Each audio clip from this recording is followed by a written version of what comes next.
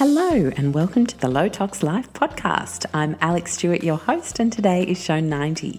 I'm very excited that you've all joined me for yet another installment of the Low Tox Life podcast, and I often wonder whether you guys are wondering what on earth topic I could be bringing up next, given how varied they all are, and I'm always so excited to see that variety is one of the things that you guys love the most about the podcast, because it's something I value a lot, exploring all these different topics and going down these beautiful rabbit holes with experts in all these niches. But I often think, gosh, is it too scatterbrained? But no, I really believe that all of these things link in to leading a low tox life, and money, today's conversation, is no exception.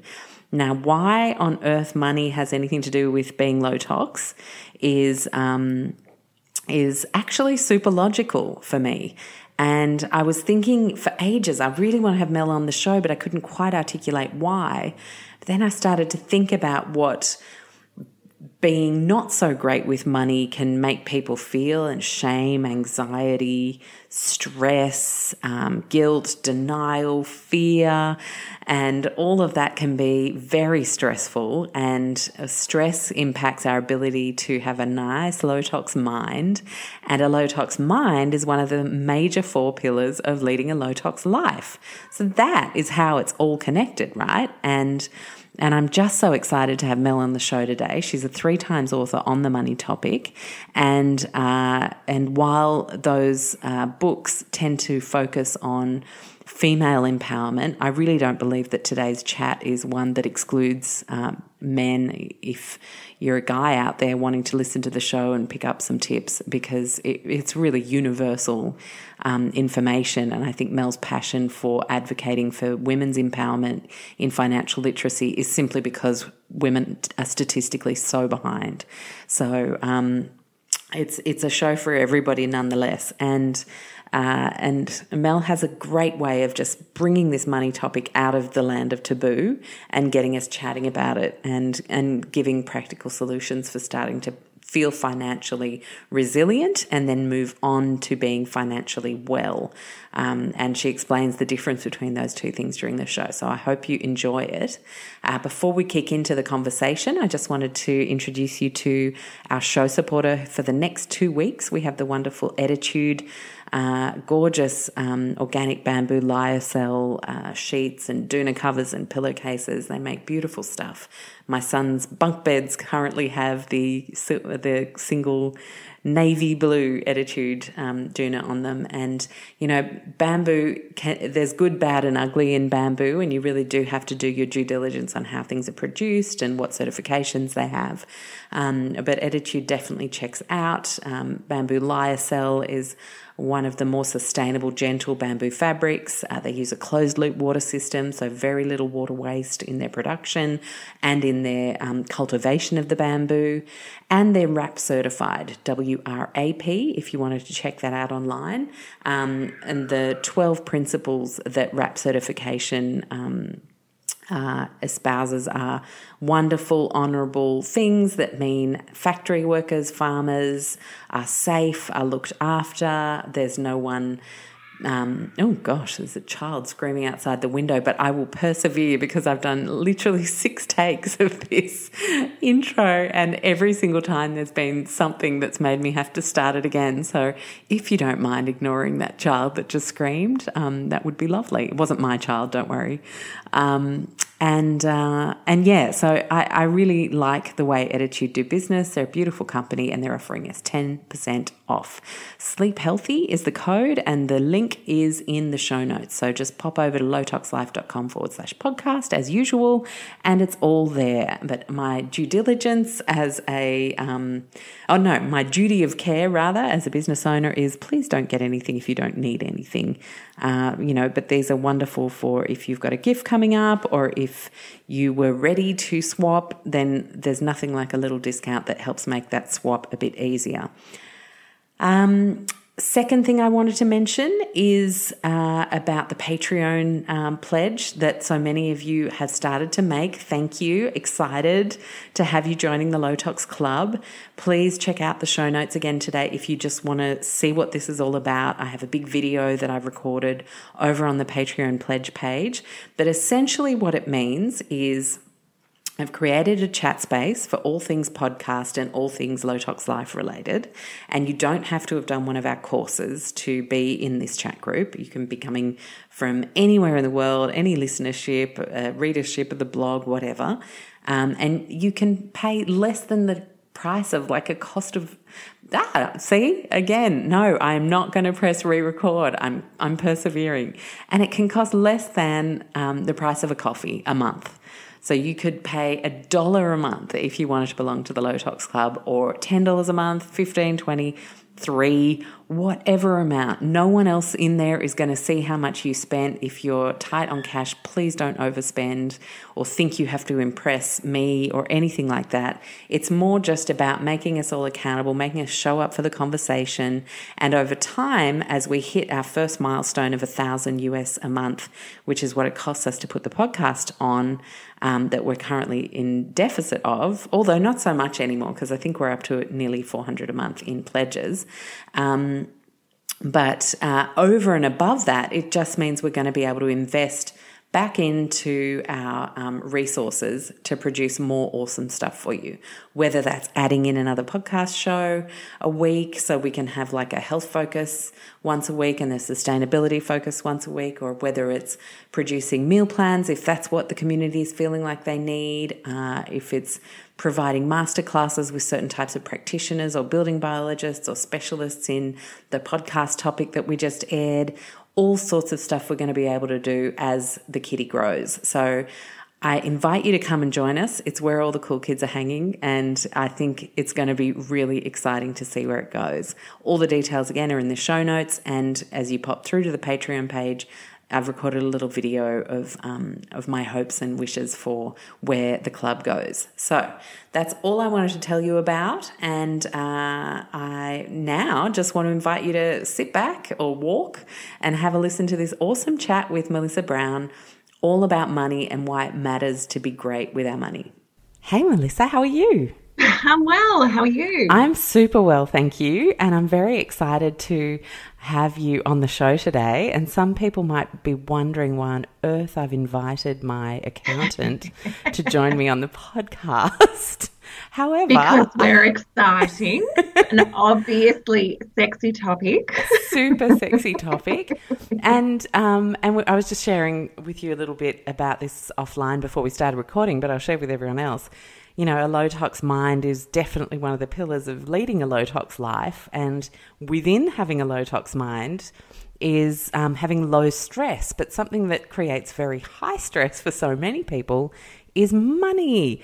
And I think we need to sort that out. I know I've done a lot of work on myself because I've in the past been terrible at fessing up to my financial situation, creating a plan, getting out of debt and all those sorts of things. And I just know there are going to be so many people out there who are the same or have experiences throughout our chat that you can really identify with and go, that's something I've been wanting to work on. So thank you for being here. Oh, you're so welcome. I love that you're having this chat when it comes to low tox because I completely agree. It's so relevant. It really is, right? And so you've written 3 books now on empowering people, and there seems to be, well, actually, it's super obvious. There's an emphasis on women. But that's not to say the gents listening today aren't going to find anything relevant about it. I think is your passion to focus more on women for the simple fact that women tend to be statistically financially behind and you want to level that up? Absolutely. I find that money is often something that guys will naturally have that chat about. I mean, trust me, there are still issues with the way that guys have the chat about money. But I think the Me Too movement kind of brought that whole conversation to the fore around female empowerment. And when the fund was created at the end of last year, for me, that was that missing piece where, look, we can have hashtags, we can have conversations. But if we actually don't have the finances behind us to do something, then as women, we're not going to be as empowered as we need to be. So for me, that's why the conversation with women particularly is important, because for me, it's that final building block around empowerment that we need. And it is one of the things I'd say that leaves women in a position that tends to be seen as victim as well when it comes to divorce, when it comes to superannuation differences. It's like it puts us in a poor me category, and if we plan better, if we know more, we don't need to be there. Definitely. And if we are able to think about money and talk about money, and for it just to be something else that we talk about, and let's face it, women are pretty good at talking about stuff. Yes. Okay. So this was really interesting, because I was at a conference recently, right when I had decided I've got to get Mel on the show, totally unrelated subject, but there I was listening to a male naturopathic doctor talk about the vaginal microbiome, no joke. And I was sitting there, I was taking notes, really, interested, thinking about how I can use this information to help my audience. And there I was, I was reading about me. Yeah, I know. And I was reading your book, and I was thinking, wow, this feels uncomfortable. I'm squirmy, and I was like, why? We're so comfortable in so many. I think Sex and the City did that for us, right? You talk about that in one of your books. Absolutely. Yeah. And there is this element, I think, of nice girls don't talk about it. We don't talk about it, and we certainly don't say we want more of it. Do you think that's our British roots for many of us? Absolutely. But it's not just British roots. It's it crosses cultures. All cultures, yeah. Absolutely. Okay. And there are some where they are more matriarchal cultures where this is not as apparent. But certainly for those of us in that patriarchal culture, this is something where women are supposed to take a certain role. It's a supporting role. Right. And it's kind of not feminine to say that you want to have more money or that you want to be financially empowered. And I think that's one of those things that we do need to shake off. Well, that's definitely not just British, for sure. You just look at the entire world. But I guess because I come from, my dad's British, and so I have British lineage, and you think about like the well-to-do, not the well-to-do, the how do you do, that kind of, like you would just never, it would be a dirty, gritty topic, and it would be highly inappropriate. Yeah, sex, money and politics. Yes. There's just some things. That's where the men separate off into the other room to talk about those things. Yeah, wow, and we sit there and talk about cooking and nice things. Which is lovely, and I love talking about cooking. But that doesn't help you in your retirement years. Absolutely. And for me, it's not about not talking about those other things, because there are wonderful things to talk about. But let's add money into the mix of things that we're also comfortable talking about. Yeah. And so how do you think we actually start to do that? Well, I think we actually have to start our own internal conversation about money, because if we're avoiding thinking about money, if you're sitting in an audience listening to a talk about the vajayjay, going, oh, if this was about money, I would be leaving. That for me is the red flag to say, well, maybe our internal money conversation is not great. And why is that? Yeah. And mindfulness, I know, is a real buzzword when it comes to so much in our lives. But I think we need to actually become mindful about money. And once we start to think about it, once we start to be willing to do something about our own financial situation, then I think it becomes less shameful and less a guilty, dirty secret, and we can start to have those interesting, robust conversations with other people. Wow, that's a big step. Okay, so I'm very... Can you tell? This is an issue for me. Okay, I'm backtrack. Money mindfulness. Yes. So, and improving or even starting an internal conversation about money. How does that look in a day-to-day? Well, I think, so if I often draw a parallel with food. So when it comes to food, it's a lot of us now want to know where our food comes from. We want to make sure that it's come from a place where there's no harm done. We're conscious of how far it's travelled and whether it's nourishing us. And I think that mindfulness that we apply to food, it's about applying that to money. And I think some of us started with a really awkward, almost toxic relationship with food, where it was food's almost as much a problem for the undereater as the overeater. You know, we eat when we're sad, we eat when we're happy, we eat to alleviate stress. And I see all of those same behaviours happening with money. So when we're stressed, we shop. When we're bored, we shop. When we are frightened, or if we're sitting on the couch on a Friday night with a bottle of wine surfing social media, we shop. And it becomes this real toxic, weird, twisted relationship where we don't want to give mind to it because we kind of are a bit uncomfortable about what that says about us and our willpower and how we live. And, you know, we're so good in these other parts of our life that we feel like money trips us up sometimes. So for me, it's about starting to figure out what you think about money, what your relationship is about money, and then starting to break the hold money has over you. So it just moves back to being a tool again, no different from food, where we can enjoy it, it can nourish us, and we can use it to do good.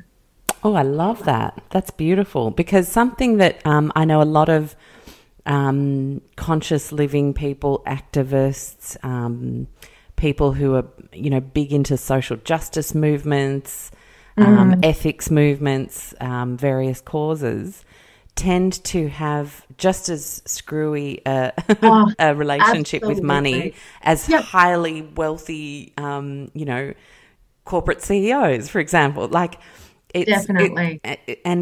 Like there are two types of screwy, it looks like. And I always just think, wow, and I have had to work through this myself, you know, growing up with messaging around, oh, well, everything's fine for them, they've got money, darling, or, you know, oh, it's easy for them, they've got cash, or, you know, all those sorts of like little throwaway lines. Yeah. And then you grow up thinking... Or it's evil to have money. Or it's evil, or the bad big corporations. And Definitely. Yes, there are many bad big corporations, and there are many awesome, fantastic ones too. Absolutely. And it's all about being true to your values as you grow. If you grow right and you're doing right by people, right by planet, well, what's wrong with having money? Because then you can do more good. That's exactly how I see it. In that, you know, for me, it's about amassing wealth in a way that is sustainable and is right for me, but also so that I can pass that on, so that I can give money to domestic violence shelters, so that I can give money to child trafficking, so that I can, because you can give time, but giving money to these causes is just as important. And often for women, the causes that we want to support may be slightly different than the causes men want to support, and we need money to fund that. Yes. So for me, having to talk about money and wanting to talk about money and wanting to have money is actually a positive thing, not a negative thing. And yet I know for a lot of women, it can be negative. Absolutely. So it's a reframe. It is a reframe. And do you think, like, I don't think I've ever tangented this much in the first 10 minutes of the conversation list. Sorry, Mel. No, don't be silly. But do you think that, you know, just taking the individual being who's socially minded, ethics minded, activist minded, and having their own screwy issues with money sometimes, do you think that can then embed into why certain not-for-profit organisations don't do well? Absolutely. Because so interesting. If you're of the opinion that money is evil and you're not even aware of that, it's just something you suspect, then how are you going to go and fundraise and ask people? Or how are you going to go and want that charity to creatively and curiously think of different ways that it can find money so that it can do great things? It might be almost an afterthought or something you feel really uncomfortable about. So you just concentrate on the doing good and the money's an afterthought. Whereas for me, someone like Order Excel has an extraordinary, from the Adara Group, has an extraordinary model where she's creatively and critically thought about it. She has an extraordinary investment bank that is unashamedly pro-profit, and she has across the hall a not-for-profit and she walks the profits from the investment bank across the hall to the not-for-profit. So she's actually, by thinking about money, creatively found a solution where she doesn't need to fundraise. She can actually just generate wealth and send it across the hall. Where it's needed. Yeah. Absolutely. So Amazing. I think if we're willing to think about money, we, as women particularly, we think differently. Yeah. So it's being able to put out, if we're able to think about money and then we can partner with the guys to do that, I mean, I think it would be an unstoppable force. I know. Partnering with men, what a crazy concept, hey? No, I know, right? I'm so sick of the future being female in messaging. Same. I'm like, no, it's not. The future's actually togetherness. Definitely. Yeah, because we think differently, and that the collaboration of those two ways of thinking, if we allow ourselves to come together, I reckon it's really powerful. Super powerful. Okay, so now I will talk about the questions that I have, because I've got some really good ones. I want them answered. So what should we call your latest book? Unblip Your Finances? Unblip Your Finances. Unfiddle Your Finances. You'll see it in the show notes, folks. I'll leave it at that. But in that latest book, which is out now and doing super well through Allen and Unwin, right? Yeah, that's right. It is doing really well, which is fun. Yay. Now, you say that we need to break up with money. Aren't we trying to get together with money? What do you mean by that? And I know you had a parallel with food. Earlier you mentioned food, but I want you to kind of go into that a little bit more, because I was curious. Yeah, so I think a lot of us have this weird, twisted, toxic relationship with money where it's almost become a crutch for us. And it's something that we go to make ourselves feel better. We go to if we want to be rewarded. And for me, I think we need to break the hold that money has on us, to break that weird, twisted relationship and turn it simply into a tool again. No different from a car. You know, a car, we drive to get from point A to point B. We can't have a relationship with our car. No. Despite the fact that some men I know do have, my husband, for example, has a relationship with his Mini. My husband has a very deep relationship with his car. Exactly. So maybe they'll understand on that level. Yeah. But a car is purely a tool to get us from point A to point B. And it's about realising that that's all that money should be for us. Money shouldn't be something that, if it was a person, we'd be blocking on social media, we'd be blocking in a cupboard, scared that it's going to get out and embarrass us. Yeah. But rather simply a tool that, if we use it properly, will get us to the life that we want. I love that. The analogy of the embarrassing auntie or uncle in a cupboard that you just don't want to unleash in case they tell that horrible story about you at a family function is the best money shaming parallel I've ever heard. Oh, thank you. And that's how I really think of it. I think Brené Brown talks about shame in her book. And I have that awkward relative that I can't tell him stuff because he will relate it at parties to the most inappropriate people. And I think that's how a lot of us have a relationship with money. Yeah. We'd rather it not be brought up. We'd rather it not be talked about because we're deeply worried. And we're worried about both extremes. I know some people that actually really have their finances sorted, but they don't even want that to get out because they're worried about, will my peers be able to relate to me if they actually know I have 2 investment homes and I've got a pile of money in the bank? And I've had chats with millennials where they genuinely don't want that story to get out to their peers. I've had chats with couples where she's earning a lot more than him and they can't have a conversation together about money because in his head, a man needs to look after a woman. So they can't have that. Their relationship with money is stuck because he can't come to the table and talk about money and she doesn't want to shame him because that's his story. And I think we just need to break this hold money has on us, break that weird relationship we have and move it just back to being a tool again. Work out other ways. Like, for example, with the couple, there's other ways a man can be there for a woman, not just financially. And if they were able to have that conversation, then they could figure out what that might look like. But if you're not even willing to have the conversation, then you can never sort that part of your life out, which is an enormous part of your life. It's a huge part of our life. And it's one of the backbones that keeps everything ticking, keeps options available. Exactly. It's big. So you list a few ways in the book that we can break up with money in this negative pattern that we have going on for so many of us. And one of the things is to start with a financial detox. Yeah. So should we be scared? Should we be rolling out the lemon juice and the colon cleansers? Oh, God, no. Hopefully a financial detox is a bit easier. I know, definitely. Although some people might say it's not. I was scared to use that word because I don't detox or I kind of believe in just healthy eating naturally. But I think that people understand that a lot of us are binging and are spending on the wrong thing or just not even thinking about our spending.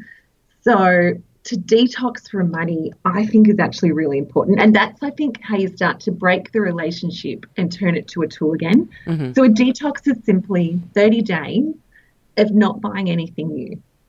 Okay. So you outline the parameters. So for some people that might be eating out, entertainment and stuff. For other people like me, eating out really and entertainment isn't such a big deal, but it's the stuff.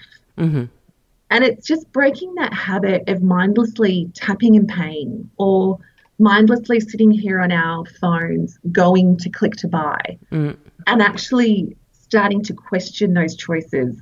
And during that 30 days, what I'm a big fan of is asking yourself why you would be spending in that moment. So usually I'd bring my wallet with me and I'm bored at a lunchtime, so I just spend. Okay, what could I do instead? And starting to figure out the stresses and maybe even the boredom that's causing you to spend, and then figuring out alternatives. And that's probably why I parallel it with food, because it genuinely is just a swap. It's a figuring out, why am I behaving this way? What's driving that? And then swapping it to something else. So the 30-day detox is really important, but it's being mindful during that 30-day detox and questioning what you would normally do and why you do that. Fantastic. I think that's so, I've just drawn so many parallels on like the Thrive Kids course, for example, when you have families that are like, why is my child not hungry at dinner time and why won't they eat? And you'll work out that it's because they're just kind of grazing and snacking all day. And then what you need to do is break the habit of just, I'm bored food. I'm bored food. So I'm bored money is another thing. Or, just buying stuff. Like when people go through Go Low Tox and ditch all the toxins, people really start to realize, wow, this isn't about swapping every single thing I have for the more natural option. This is about going, did I really need this in the first place? Exactly. And I love that you use the 3-year-old with the boredom analogy, because I think some of us are behaving a bit like toddlers with our money. Yes. And we just are financially grazing and not realising. And often that's the leaky bucket where it's not the big things that often undo us. It's that whole lot of unconscious small spending that does it. Yeah. And, once upon a time when you were younger, I know for me, we just weren't allowed to have sweets and we weren't allowed to. I know. The cupboard was kept away. Yeah. Whereas now the willpower's all left up to us. Yeah. And most of us kind of aren't that good at controlling that. Yeah. So it's figuring out what works for us and then not being ashamed to put those boundaries in place. So I'm a financial advisor. You'd think I'd have my, I was going to say my shit sorted. I'll just say it. My shit sorted. I'll put a language warning in the intro. Don't worry. Yeah. Oh, don't worry. You'd think I'd have my stuff sorted. Yeah.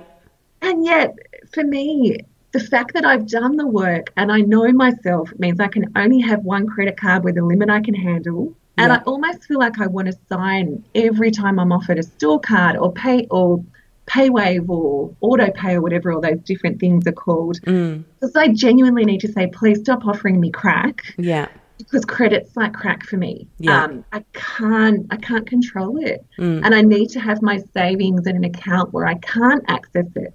because I know the self-talk of, oh, I'll be able to just work harder and make up that money. Yeah. Yet that's also unhealthy for me. So it's being adult enough to put boundaries around and not being ashamed of the boundaries that you're placing. Well, with discipline comes more freedom, right? Absolutely. Yeah, which is, I mean, it's so unsexy. It's right? one of those paradoxes. You're just like, actually, that's dead true, no matter what you think about. Yeah, definitely. Cool. How do we tangent off there? I don't know. I am the tangent queen, though, so, you know. Oh, good. It's all good. Now, okay, so is part of the breaking up partly to do with also recognise what family imprints have been placed on us as we grew up? So absolutely. And I don't think it's just family imprints. I think it's family and peer and societal and advertising imprints. Because there is this dictation where this is what we're supposed to do when it comes to money. And this is how we're supposed to behave and think and want. And when I get people to do the what relationship do you have with money, is money good, bad, or okay exercise, often they'll see either the relationship they have with their father or their mother written down as their relationship with money. Wow. Or they'll start to hear the voices of either an advertising that they didn't even realise that they were being advertised to, or a family member as good, bad and okay, and they don't even realise they're taking that on. And that's, if we're avoiding thinking about money, then we're potentially just letting those unconscious voices drive us to behaviour that actually isn't going to serve us. But it actually isn't a problem if those voices are great voices, and if the money values you passed on were great money values. But the question is, are they serving you, and are they actually right for you? Wow, Because so interesting. Yeah, because whilst it might be amazing for your parents to want to buy their own home, it might not actually be serving you for you too, because you want to chase a job across the globe. And so the fact that you feel guilted or obligated or shamed into this thing that you don't even think's right for you, and then you become almost angry and agitated over, and then avoid money. And then avoid the whole financial conversation because you just don't want to be taken to that place. Yeah. I see this so often. Wow, it's so interesting. And I'm just going to think back to when I had a big breakup in my mid-20s, and I remember just moving back in with mum and dad for a little bit, and I remember being on domain.com and seeing studios in Potts Point for about 100, 110K. And thinking, gosh, so I would only need $10,000 to get one of those, and being too ashamed to talk to my parents about that. And often we just don't. I was the same. I remember when I divorced my first husband. I call him my first husband because it keeps my second husband on his toes. I don't think Tony has anything to worry about knowing you guys. Sadly. So he's beautiful, beautiful dad. But I did the same thing. So I gave the any money I received from the divorce to charity, and then realised at that point I don't even have enough for bond. I don't have enough for wages next week. My parents are quite wealthy. From being self-made people, but there was no way I was going to ask them for any sort of a hand or even hint to them that I was having any sort of issues. And I ended up moving into a frat house instead because, you know, that's what you do. So, yeah, we just are so not great at having these conversations, even if you're like me and you're used to having those conversations. So what are some of the steps to actually starting to have those conversations? Do we need to kind of, like, I would imagine you'd almost need to put yourself on some sort of baby steps program, because you can't just go all in and go, right, darling, like, let's just make this big plan. And, you know, that'd be a huge jump for a lot of people. Absolutely. But sometimes, whilst it can be confronting, talk about your own particular issue, like the fact that you have credit card debt, but it can be an interesting way to start if you do something like do figure out what your relationship with money or how you think about money, and take that to your friends or your peers and say, hey, I just realized this. Is it the same for you? Yeah. Or what do you think about money? Or what's your relationship with money? Because we all love tests and quizzes and to find out more about ourselves. So that's like a gentle way of starting to have a money conversation that can then lead into a behavioural conversation. But at the core of it is, but this is what I believe about money, and I'm not sure if that's actually right, or I'm not sure if that's actually helpful, or did you know this about me? Yeah. Because I know when my hubby and I did this, I just laughed. I was like, oh, honey, it just makes so much sense to me that you come at it like from a way that is, he would rather have money in his bank account and under his bed than anywhere else in the world. Okay. And I've never understood that, and it's been a source of frustration. But once I understood the reasons behind that and how he felt about money and what it meant to him to have that in the bank account, we could start to make a plan for him still feeling safe, but him being able to do other things with his money that were actually serving him. Ah, gotcha. Yes. Because having it in the bank account, well, especially with 1% or 2% interest, it's not really very... that's not serving any. No, it's not serving anyone. Yeah. Definitely. So I think that gentle way, or even to say to your partner or your peers, hey, I heard this thing called a 30-day detox. And I suspect some of us are doing some unconscious spending. Why don't we do that together? And then once a week, just come and talk about what we discovered about ourselves from doing it. Yeah, so interesting. And we're going to do this in the Low Tox Club, which I'll put the details in the show notes for, because I think it's a really brilliant challenge. But something that we've kind of already been working on in there is from Gero Luson's chat about Dr. Brunner and their fair trade projects, and bringing about a consciousness about where things come from, how they're made, whether the workers were paid fairly. And I sort of issued a bit of a challenge there. And some of the stories that came back often ended with, and so I decided just not to buy it anyway. Once I realised. No. So, you know what I mean? And it's so closely linked to the whole picture of mindfulness. Definitely. It's not linked, it's embedded as one of the pillars of mindfulness. Absolutely. And yet we're not doing that on a conscious level as a society.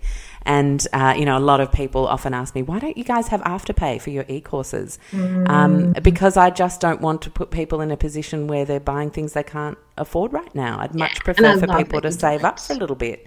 And, it's only $200 for the most expensive one. And, we can all, it's like buying a Le Creuset pan. You save up for it and you get it. And I grew up doing the opposite, being able to ask for it and then pay my dad back. And that was something I had to deal with for a good couple of decades before I realised that wasn't the right way forward.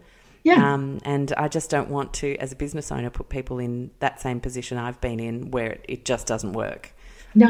And I love that you don't, because I know from the stats that people spend more as a result of credit and Afterpay and things like that. So, yeah. But it's interesting, the Banking Commission's been on in Australia recently, and I know a lot of people have been outraged by the behaviour of certain institutions, but I wonder how many people have actually done anything financially about it. And I think this is the mindfulness chat where a lot of us are outraged about courses, or we are so deeply passionate about things, and yet we're not doing anything about it. Perhaps our super's invested there, and we're not even aware that we're over here signing petitions with one hand and contributing to that cause with the other. Yes. Or we're buying things off corporations where we might be really passionate about women on boards and having a seat at the table, and yet they have no female representation. So we need to be aware that our financial decisions are often more powerful than our signatures on a page, and to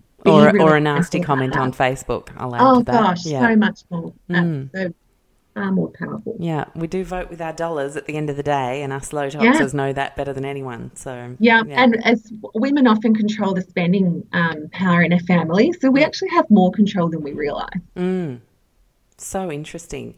And I think really the thing that just keeps coming back here is it all starts with a mindfulness and then a plan, something like a detox, where you just really raise that awareness for 30 days so you can see what you're dealing with. Yeah. And confront yourself, literally. Uh-huh. But then something you move on to talk about is, this actually comes up quite a bit in the latest book, the difference between financial resilience, because we would think that being tough and strong is the goal, but then you actually extend it beyond that and calling it financial wellness. Can you talk to us about what the difference between those two things are? Yeah, so if I relate it to health, I don't think many of us aspire to being resilient with our health. We want that in our toolkit. We want to be able to stave off colds and to make sure that our bodies are strong. But when it comes to our health, we're often aiming for wellness.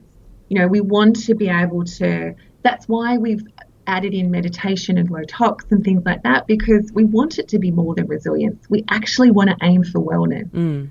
And for me, financial wellness is utopia. Financial resilience is important. For some of us, we actually need to have buffers. We need to be paying down debt. We need to make sure that we have that resilience and that strength.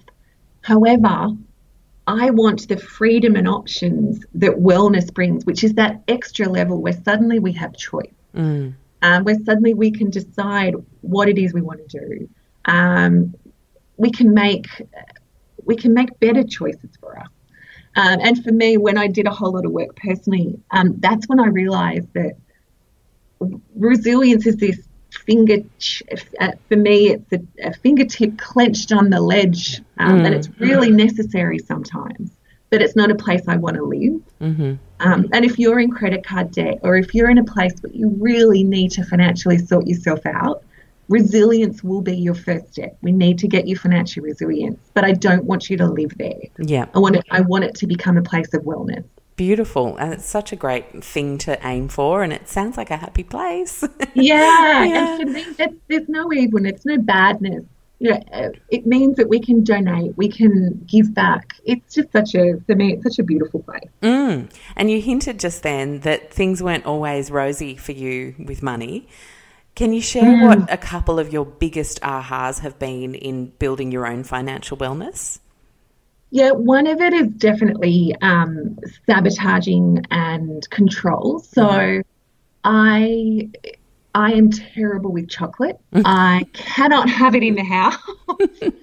I only eat a couple of brands, and I make sure they're really high quality, and I really enjoy them when I buy them. But it's with the understanding that I will demolish them in a sitting. I have no power. Yeah. And I know that it's actually the same for me with credit and money. If I had 5 credit cards, they would all be at their limit. And I'd like to say to myself that I would have willpower to not do that, but I know that's not the truth. And that's so fantastic that you just admit that, and you're admitting it to a few thousand of your closest friends right now. But, I think we need to be more open and say these sorts of things. Well, as a financial advisor, I can whip myself and I can guilt myself and I can, really push myself, or I can actually give myself some freedom and some wellness and actually just have one card at a limit I can handle. And my savings have to be, so for me, my savings are in the share market or in property. They are not in a bank account. Okay. Because again, if it's in a bank account, I'm probably going to spend it. Such a great realization. Well, that's the thing for me. It was not running from that. It was realizing that, well, it's no different from chocolate, Mel. Why on earth would it be any different over here? You've put safeguards around chocolate. Why on earth wouldn't you be kind to yourself when it comes to your money as well? And I think too many of us are beating ourselves up and telling us we need to financially adult. Yeah. When actually we just need to be kind to ourselves and put boundaries in place. Seth Godin talks about it as being bowls. If we want to lose weight, have a smaller bowl. When it comes to our finances, if we want better finances, put boundaries, put safeguards, and have a smaller bowl that you eat. I haven't had credit card debt since I moved to having an American Express charge card, and this is not a sponsored post by any means. Because you have to pay it off. But you have to pay it off at the end of the month, and that is it. And I am a huge fan of points because, why wouldn't you want to earn your trips and your upgrades? And I love to travel, and I have family all over the world, so it helps me actually see them. So I'm not going to give away that entirely, but I do love that I actually just have to have that paid off every single month. Otherwise, like, nasty people come for you. So No, I have an Amex in my business for exactly the same reason. I love the points, but I also love that you actually can't have a balance. No, you can't. For me, it's not an option. Perfect credit. For a business. Totally agree. I think it was my realization that I would just think that money was mine because of the way I grew up. It's so deeply ingrained. And a lot of people see that credit card as an extension of their money, or that's their safety net. That is such a great point, isn't it? Oh, it's not an extension of our money. It is not your money. And probably the other thing for me that I did is, and I talked about it earlier, is when I divorced my husband, who was actually a lovely man.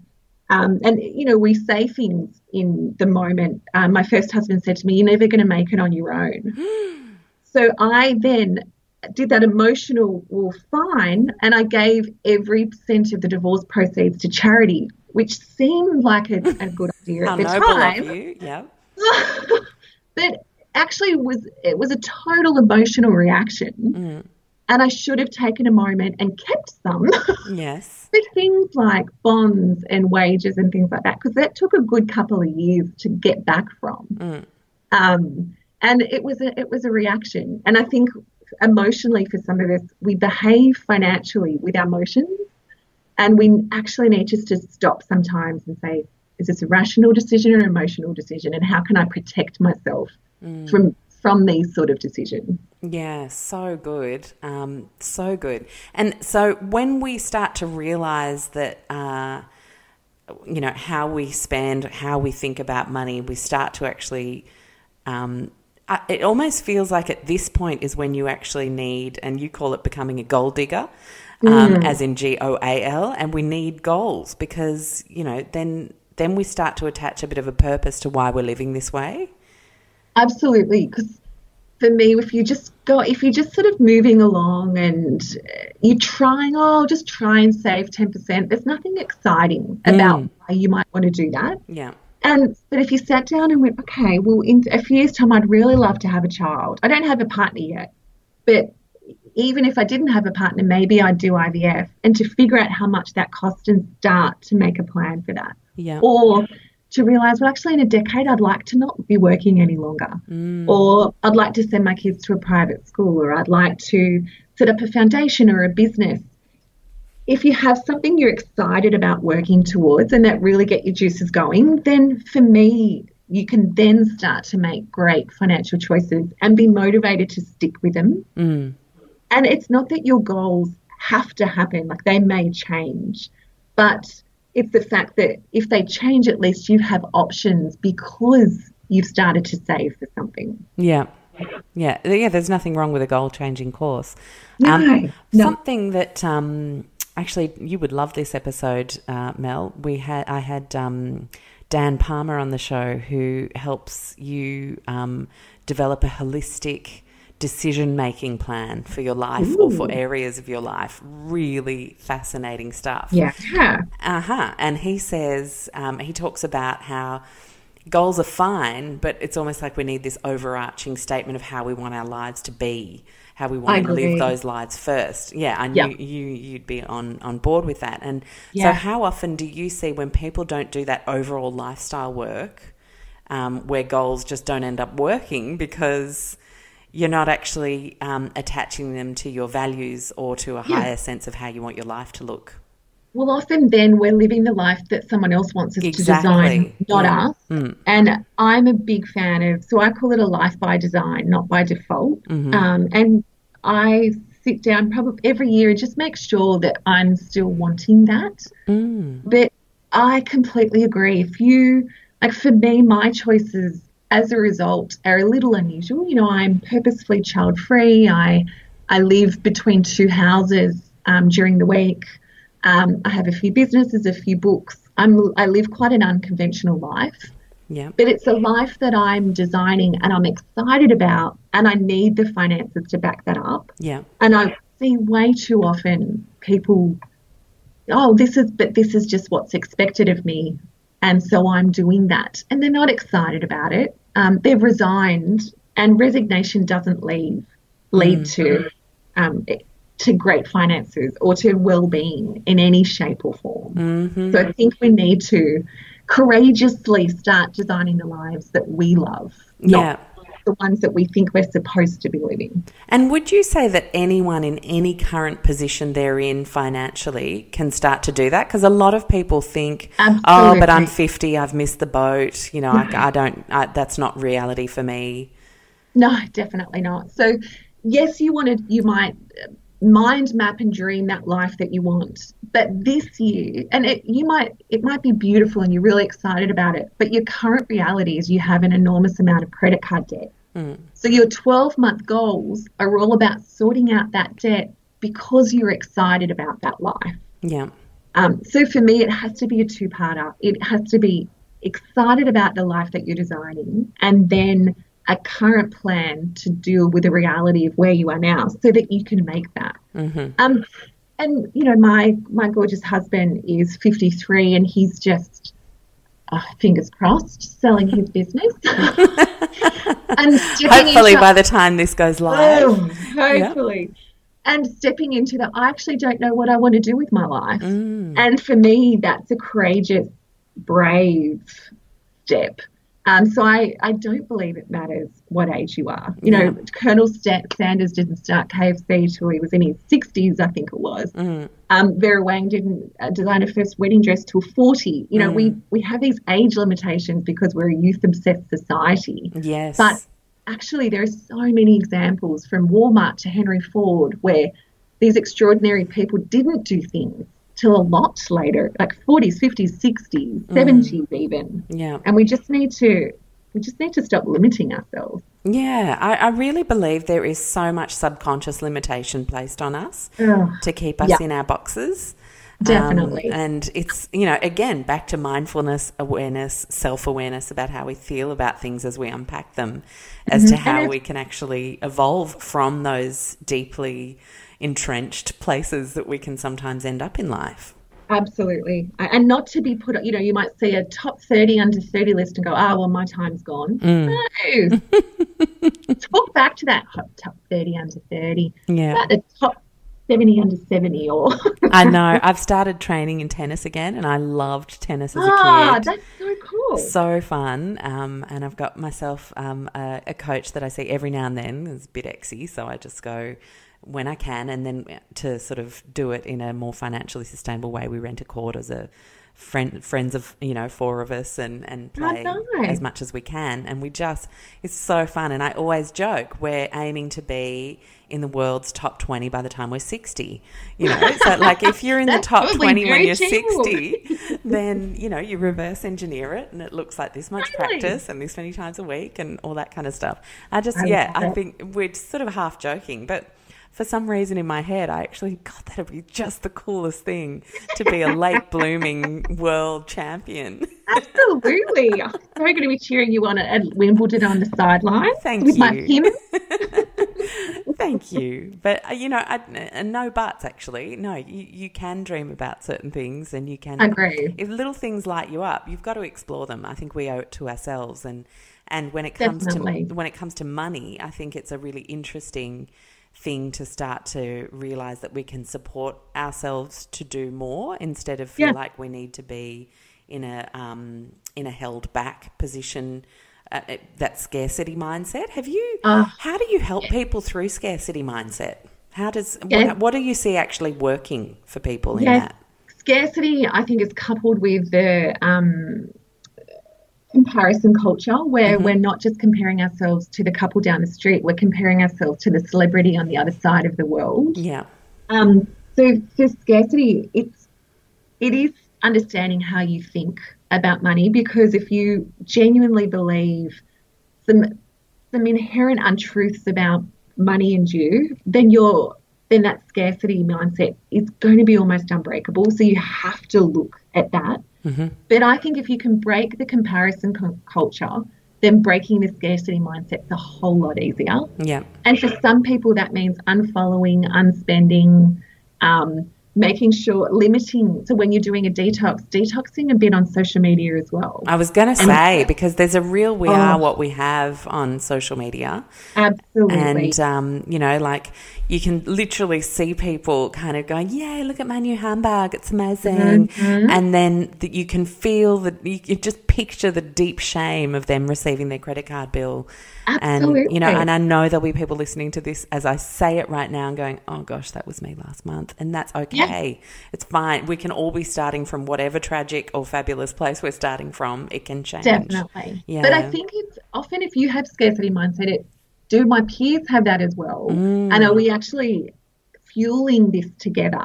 Or is there people that I know that they don't have that? Yeah. And I don't feel like they're buying into that. And maybe going and choosing to ask for financial mentors or ask for mindset mentors to say, hey, I'm really trapped in this. You don't seem to be a victim of that. Can you talk to me about what you've done to remove yourself from that? Yeah. And even talk to your peers to say, hey, you know what? I bought that handbag last month to have these courageous conversations. And now my credit card bills come in and I realised how stupid it was. We all just decide to hold us accountable to this sort of behaviour and this sort of spending. So that if you want that bag, it is a really joyous thing because you've saved and it's, you know, and you want it and you want to celebrate it versus every time I look at that, I feel sick in my stomach. I don't want that. No. And I don't want a thing to have the power over me of that. Yes, absolutely.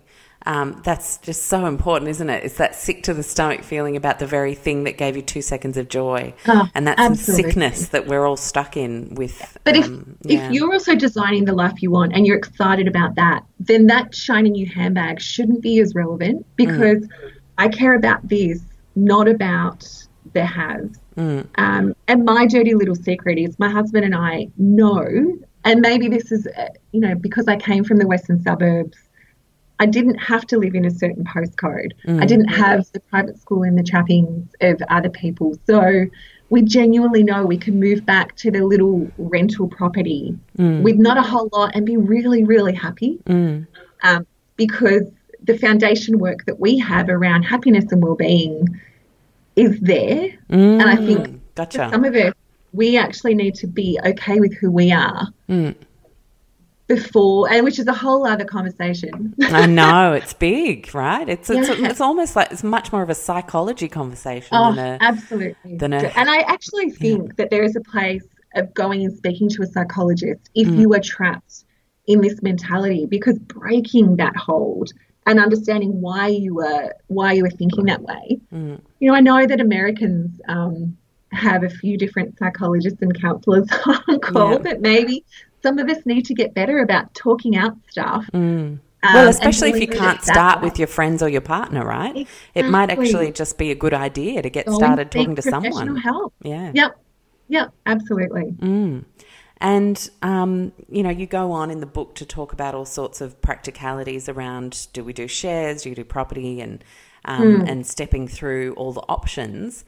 But something that I definitely want to ask about, because you've mentioned it a couple of times already, is this notion of, you know, like, and it's the American dream as well, it's the Australian dream, owning your own home. And a couple of times in the chat already, you've alluded to the fact that that's not the only answer. Absolutely. So, like, I mean, how varied can this financial wellness path look for people? Extraordinarily different. And I think the important thing to remember is if you've decided home ownership's not for you, or if it's not something you want to chase, you still have to be doing something. Yes. So it doesn't mean investment isn't for you, right? Because we all need that. Yeah. Yeah. So I might be investing in a business or shares or a combination of all of the above. Or I might have home ownership through some sort of property fund. But I'll still make sure that I have exposure. Yeah. So for some people, it might be that their home isn't the thing that they own, but they still have access to property through an investment property or commercial property or a property fund. So it's understanding there are many ways to skin a cat, but for some people, actually owning their own home is not going to be the right decision for them because it's buying in a suburb where perhaps it's not going to go as much up in value. And your intention is that, well, I don't know where I'm going to be placed for work. I don't know if this is where I'm going to end up living. So as long as I have a foot in the property market, it doesn't actually need to be the home I'm living in. Yes. Or it could be one of the many different property funds where I'm paying money into a fund and I'm owning a piece of a whole bunch of different properties rather than owning this particular property. So it's spreading the risk a little bit. Yeah. Cool. And especially in Australia, there's actually incentives to have an investment property. So for a millennial, for example, who's struggling with the concept of home ownership, it actually they may be better off if they're on a good wage to have an investment property instead. And that is because, is it sometimes because you can't buy, like we find we just cannot afford to buy in the area that we live in, and a lot of people are like, well, why don't you live somewhere else? And like, well, this is actually where I've built my whole life. I'm an international person, so I've always travelled and I've always needed that strong sense of base. And I really love my sense of base around the place that I live. And we'll probably go live in the country one day once Seb's finished school and all that kind of stuff. But for now, it is the city. So we are looking at self-managed super fund and doing all that kind of stuff to invest instead, because we've just, 40, realised it ain't never going to happen right here. And so we need to be more creative. And that's exactly the phrase. It's being creative about it and realising, well, might not be able to afford to buy in the suburb that I live, but sometimes the rent can be cheaper than buying a home in the suburb I want to live.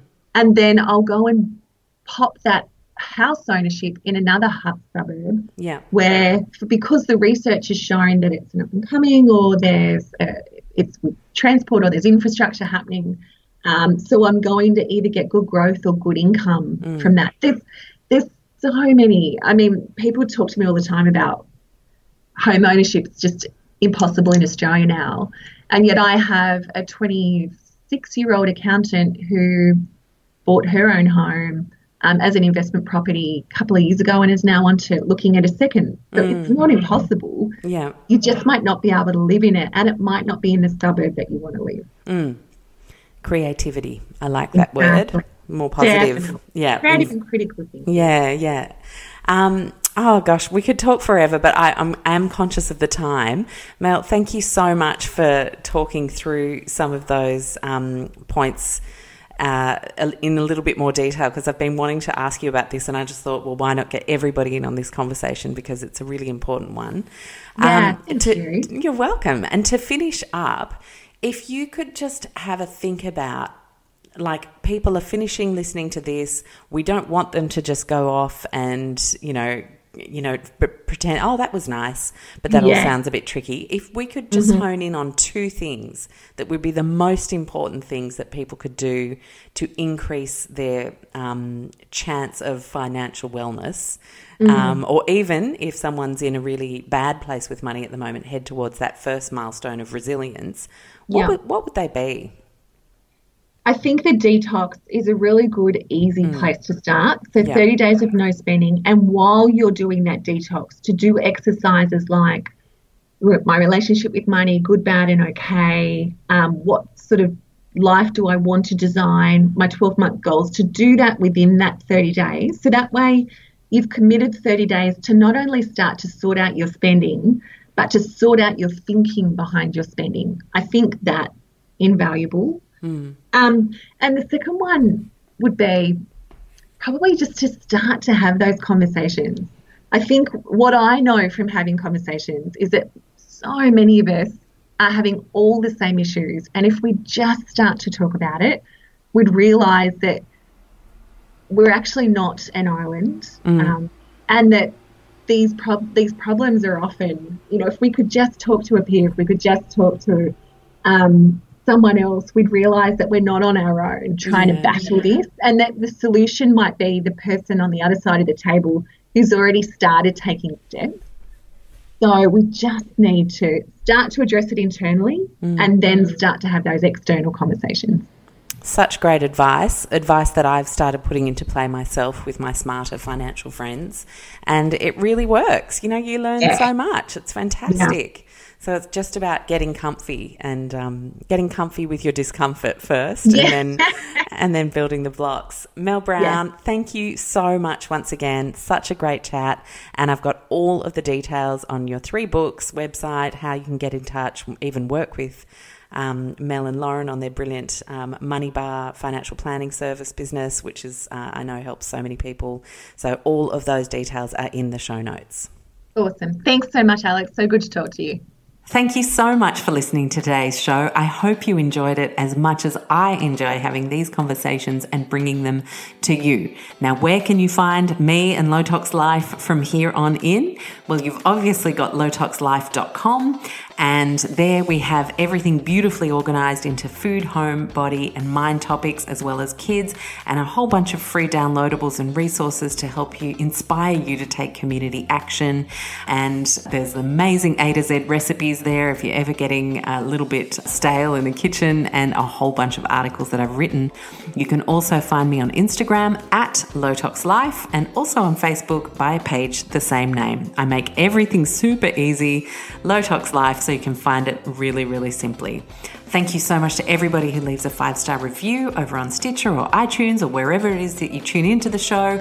And also to let you know that you can join us on Patreon, patreon.com/Low Tox Life, and come join the private Low Tox Life Club. In there, over time, more and more cool stuff is about to be added. It's a place where we can continue the conversations, chat about the weekly show. You're going to get bonus Q&A and all sorts of things over time. I explain everything over on Patreon, so I encourage you to check that out. And in the meantime, I'll see you next week.